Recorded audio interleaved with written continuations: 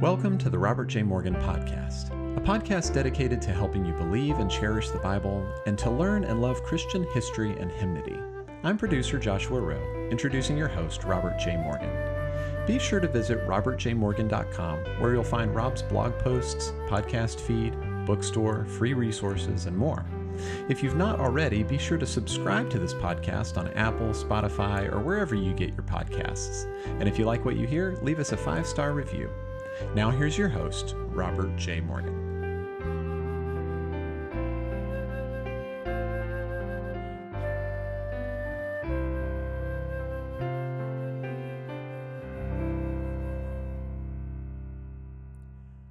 Whatever happens, stay as cheerful as possible. How do you do that? Well, we'll talk about that today as we look into the book of Philippians, chapter 2, verses 19 through 24, in our ongoing series, Whatever Happens, through this wonderful book of Philippians. If you're able to sit down and open your Bible during this podcast, then take a moment to find Philippians chapter 2. And as you do that, I'll take a moment to share something else with you. These messages from the book of Philippians are now being made available in print form as blogs on my website, which is robertjmorgan.com. It's absolutely free. My associate, Luke Tyler, takes the message manuscript, condenses it by about a third so that it's in readable form, and adds an opening outline. And this outline, I think, makes it very usable for teachers and preachers and students who want to work their way through the book of Philippians or to share it with others. We plan to use this same format on other upcoming series, and so check it out, my blog, robertjmorgan.com, and while you're there, look at some of the titles of my books and the other resources we have, and think about giving some of them as gifts this coming Christmas. I appreciate your support so very much. Well, how many steps are there to a happy life? I've decided that there must be 8 because that's the magic number in all kinds of book titles. For example, there's one book, you can find this wherever you want to look for books, but I wouldn't necessarily recommend it, but the title is The New 8 Steps to Happiness, the Buddhist Way of Loving Kindness. There's another book called 8 Mindful Steps to Happiness, and another is called Beatitudes, 8 Steps to Happiness. And there's yet another book called 8 Steps to Happiness, Awakening the Inner Self in Pursuit of Personal Change. Well, there was one writer who tried a little something different. His book is called 8 Laws of Happiness. And then there's another book called 8 Steps to More Happiness, 8 Scientifically Proved Methods of Even More Well-Being and Happiness. And if you want another title, The Busy Woman's Guide to Happiness, the quick 8 easy steps that every woman can take to find happiness.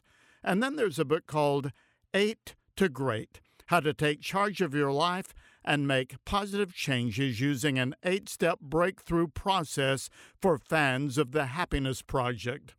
Well, there are more, can you believe it? But it's getting redundant. Here is one last one. 8 Steps to Happiness, the Science of Getting Happy and How It Can Work for You.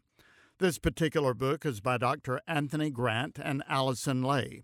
I don't think that they have all the answers that we'd like, but they do open the book by summing up the problem very well, and I want to read you their opening paragraph.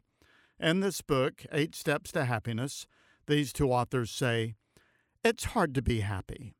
It's hard to be really happy, to stay happy. People let you down. The fates are unkind. Life conspires against you. The world grows cold and vicious. Life becomes bleak and gray. Just when you think you've got it all worked out and everything seems in balance, that feeling slips away. Optimism and contentment dissipate. Anxiety returns. We get downhearted. We give up. They say it's easier to go shopping. It's easier to find ways to make ourselves feel good by buying something new or going to the movies or eating good food or drinking or getting on the internet, other distractions. It feels good, but the hedonic treadmill, that vicious cycle of searching for material things to make us happy and ease our disquiet, well, it's just that, they say, a treadmill. Well, that's the end of the quote. It's a rather dismal way of looking at things, and yet we can all identify with it.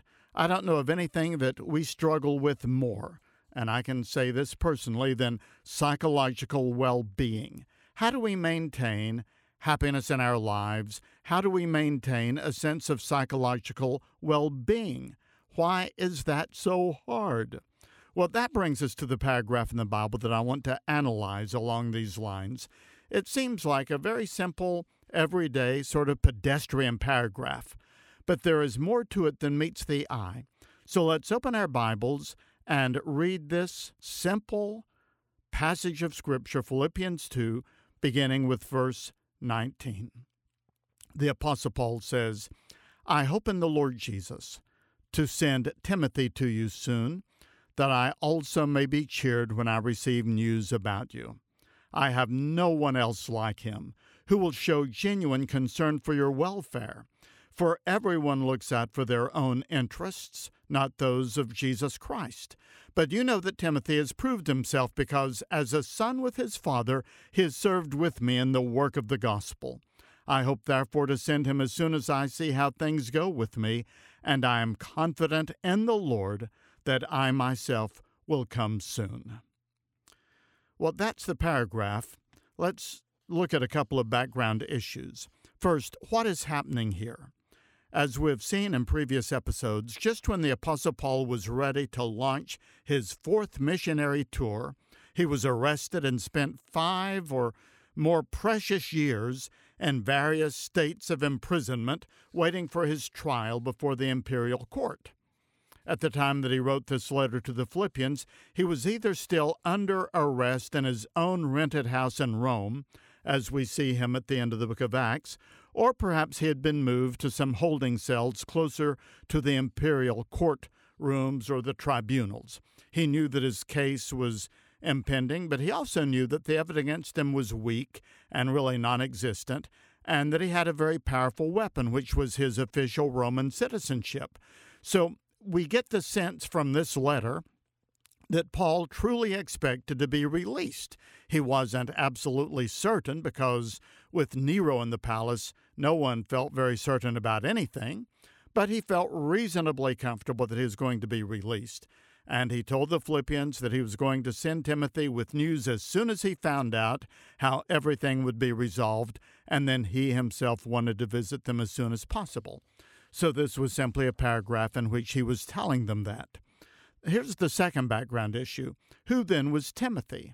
The answer is Timothy was Paul's young associate.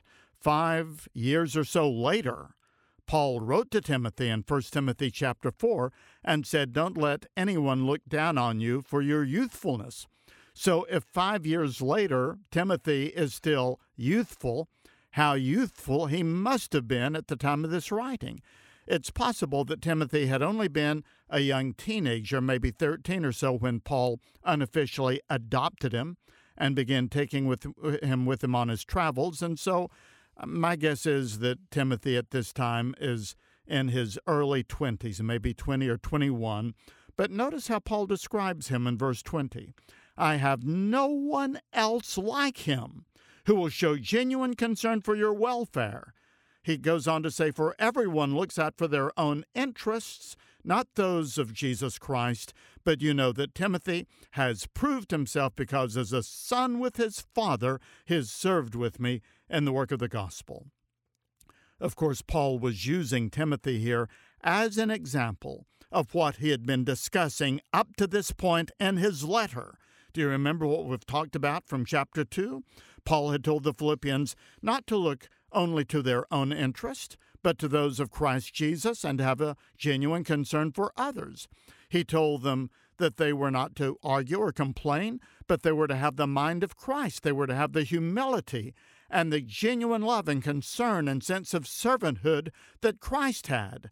And now he is instantly going into this next paragraph, showing them in Timothy a living, breathing, true life example of that. In other words, Paul was saying, in chapter 2, you need to be more like Jesus and have the mind of Christ and care more for his interest than for your own without complaining. And you need to have genuine care for one another. And as soon as I can learn the outcome of my legal problems, I'll send Timothy with news, and Lord willing, I will then come myself. But in the meantime, welcome Timothy as someone who epitomizes what I've been trying to tell you in this letter. It is possible to live the Philippians 2 lifestyle. It is possible to live with the mind of Christ, the way that I've been telling you. So if you look at Timothy, you will see a young Christ-like man whose example you can follow. That's what what Paul is saying here, and I think that's one of the reasons that this paragraph follows as quickly as it does after the more theological and exhortational part of Philippians chapter 2. So that's what this paragraph is about. In its simplest historical context, Paul was telling the Philippians that he would soon send Timothy to see them, and he commended Timothy in very tender terms as someone who was exemplifying the very qualities that he had been talking about. But there's something more here. As I've read this paragraph over and over, there are 3 phrases that have really, they have struck me. And the first phrase is built around this word concern. Who will show genuine concern?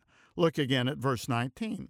I hope in the Lord Jesus to send Timothy to you soon, that I also may be cheered when I receive news about you, because I have no one else like him who will show genuine concern for your welfare. For everyone looks out to their own interest and not those of Christ Jesus. Now, here's what's so interesting to me. The Greek word that Paul used here, as he wrote in the original Greek to the Philippians, is merimnao. That's the word that he used. Now, in chapter 4 of the same letter, Philippians 4 and verse 6, Paul says very famously, do not be anxious about anything, or be anxious for nothing. The word anxious there in chapter 4 is merimnao. It's the same word. In chapter 2, Paul tells us, in effect, to be concerned, and in chapter 4, he tells us not to be, using the same word.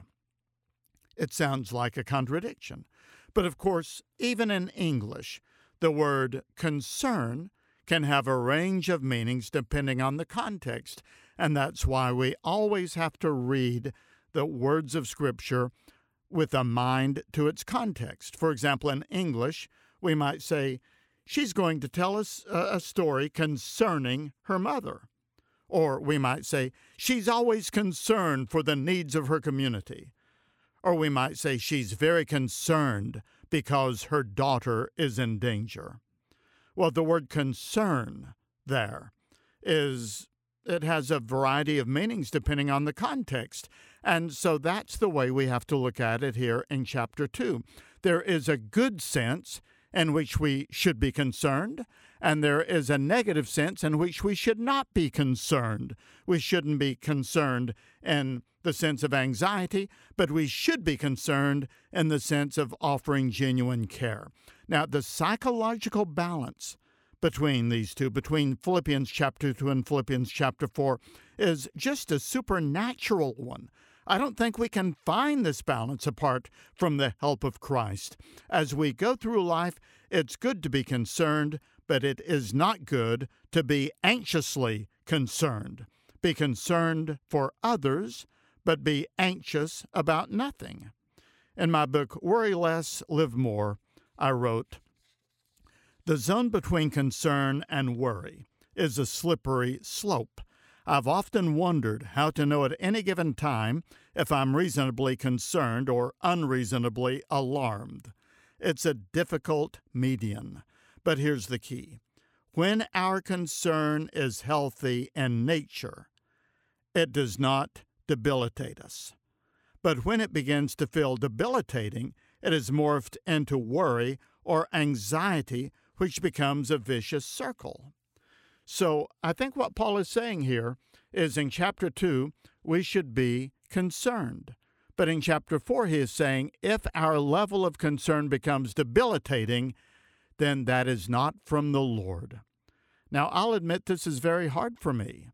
But let's keep digging into the paragraph, because there's another phrase that helps us a lot and brings even more balance, and that's the phrase, that I may be cheered. Verse 19 again. I hope in the Lord Jesus to send Timothy to you soon, that I also may be cheered when I receive news about you. That I also may be cheered or cheerful. We should be concerned, but not anxious. And we should be cheerful, but not naive. The biblical balance for psychological well-being is to be concerned, but not anxious, and cheerful, but not naive. This is a very helpful reminder to me, because I struggle with these things. I think that I was born in the negative case. I was thinking the other day of a particular time when I was in college. I was in I was downcast. I was moping around and depressed and discouraged, and for a few days I had trouble getting out of bed because of despondency. And one day my roommate came into the room, and he said, Robert, I've been studying the life of the great evangelist Dwight L. Moody, and you remind me of him. How is that, I asked. He said, because you're moody. Well, if you're moody, I want to encourage you to do what I've learned to do. Go through the Bible and find out what it says about the joyful or the cheerful life. According to the word search function at Bible Gateway, the word joy occurs 242 times in the New International Version, either in the verses or in the headings.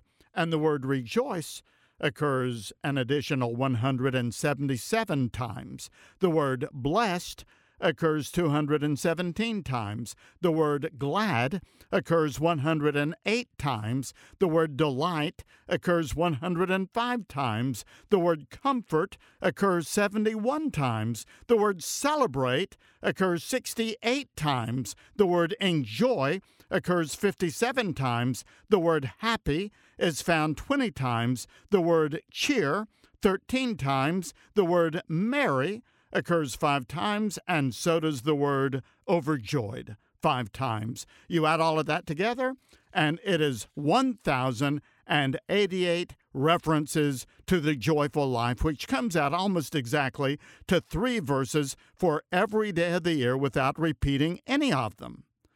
Well, I can tell you from personal experience that nothing compares to searching out those verses and making a personal list of the ones that the Lord especially wants to give to you. Just write them down, put them on cards, memorize them, internalize them, and whenever you feel anxious or despondent, go to your cheerful verses and claim them. You can do the same with any subject. Take fear or faith or anger or patience, or whatever it is. You can select the subject that you most need to experience, do a word search in the Scripture, read each verse that you find in its context so that you're interpreting the words wisely, and then start compiling your list. This kind of a project may take an hour or a week or a month or a quarter or a year. It doesn't matter how long it takes, but as you go through the Bible, reading and finding the verses that speak to whatever issue it is that you're dealing with, you are building up an arsenal of scriptures in your mind. And then you have to find ways of keeping these verses at the forefront of your attention. Julie Chapman, an elementary school teacher at Chattahoochee Elementary School just north of Atlanta, was diagnosed with cancer. She had a very bitter struggle with it, but her students and friends sent her many messages, and they often included Bible verses. Well, Julie wrote down those verses on sticky notes and posted them on the walls of her house. She had the walls covered with verses from the Bible. She was literally surrounded with Scripture. Eventually, she compiled them all on the walls of her bathroom, and I've seen a picture of that wall. It was in an article in her local newspaper, and the headline said, "For Julie Chapman, beating cancer came down to faith, family, and sticky notes." Well, that's the way one woman did it. We all may have our different methods. Crystal Whitten is a wife and mother in Tampa who, when she was in high school, loved to write out Bible verses in a creative style with Crayola markers, and she would post them on the wall of her bedroom. In college, Crystal studied graphic design, but as an adult and a wife, she got away from the Bible. Her mother was very ill and then finally passed away, and Crystal went through some dark times. She describes herself as being rebellious during that time period, and for years she had no interest in reading the Bible. One day a friend invited her to a Bible study that provided free child care, which was a pretty big incentive. And the study group had a particular method. They would read a book in the Bible each week. You can, often read through a book in the Bible in a much shorter time than you think. So they would select a Bible, read through that entire book in 1 week, and then gather to discuss it. And so Crystal found herself reading the Bible every day and becoming reacquainted with it. It came alive to her.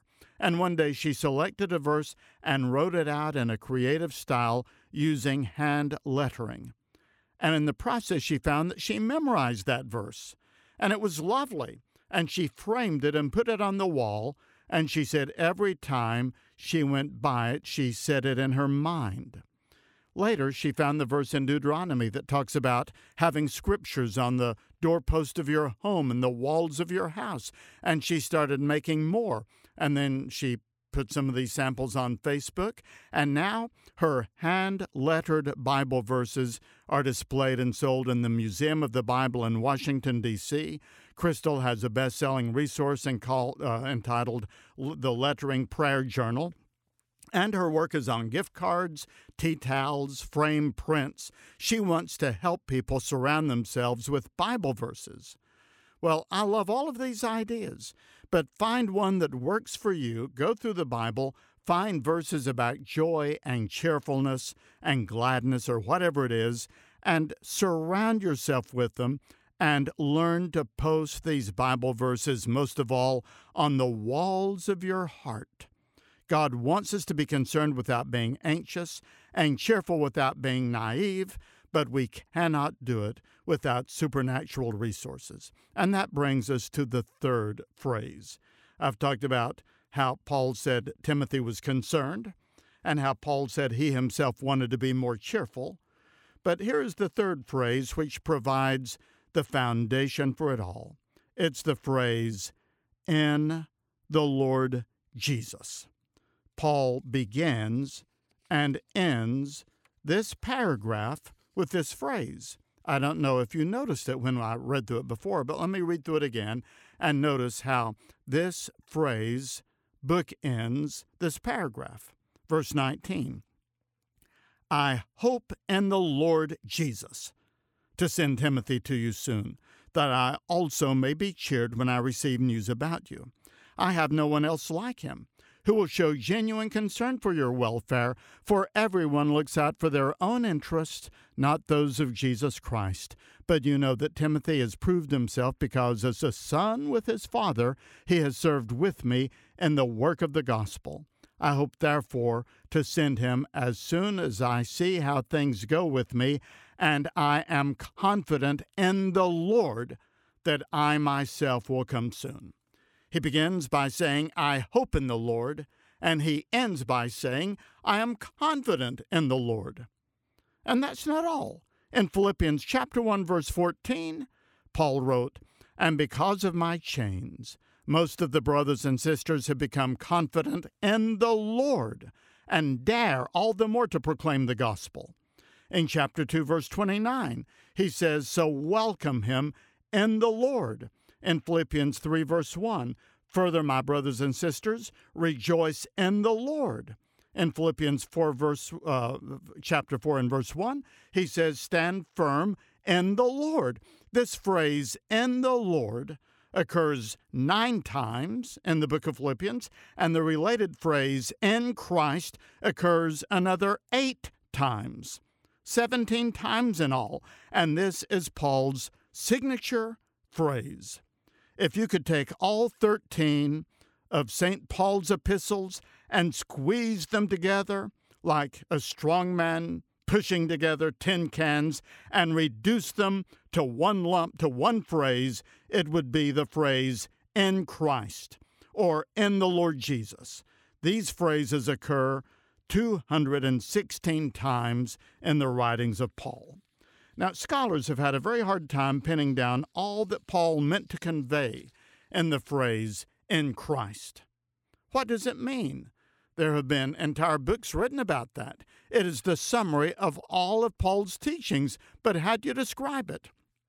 Well, among other things, at least it means this, that when you are in Christ, you are no longer outside of him.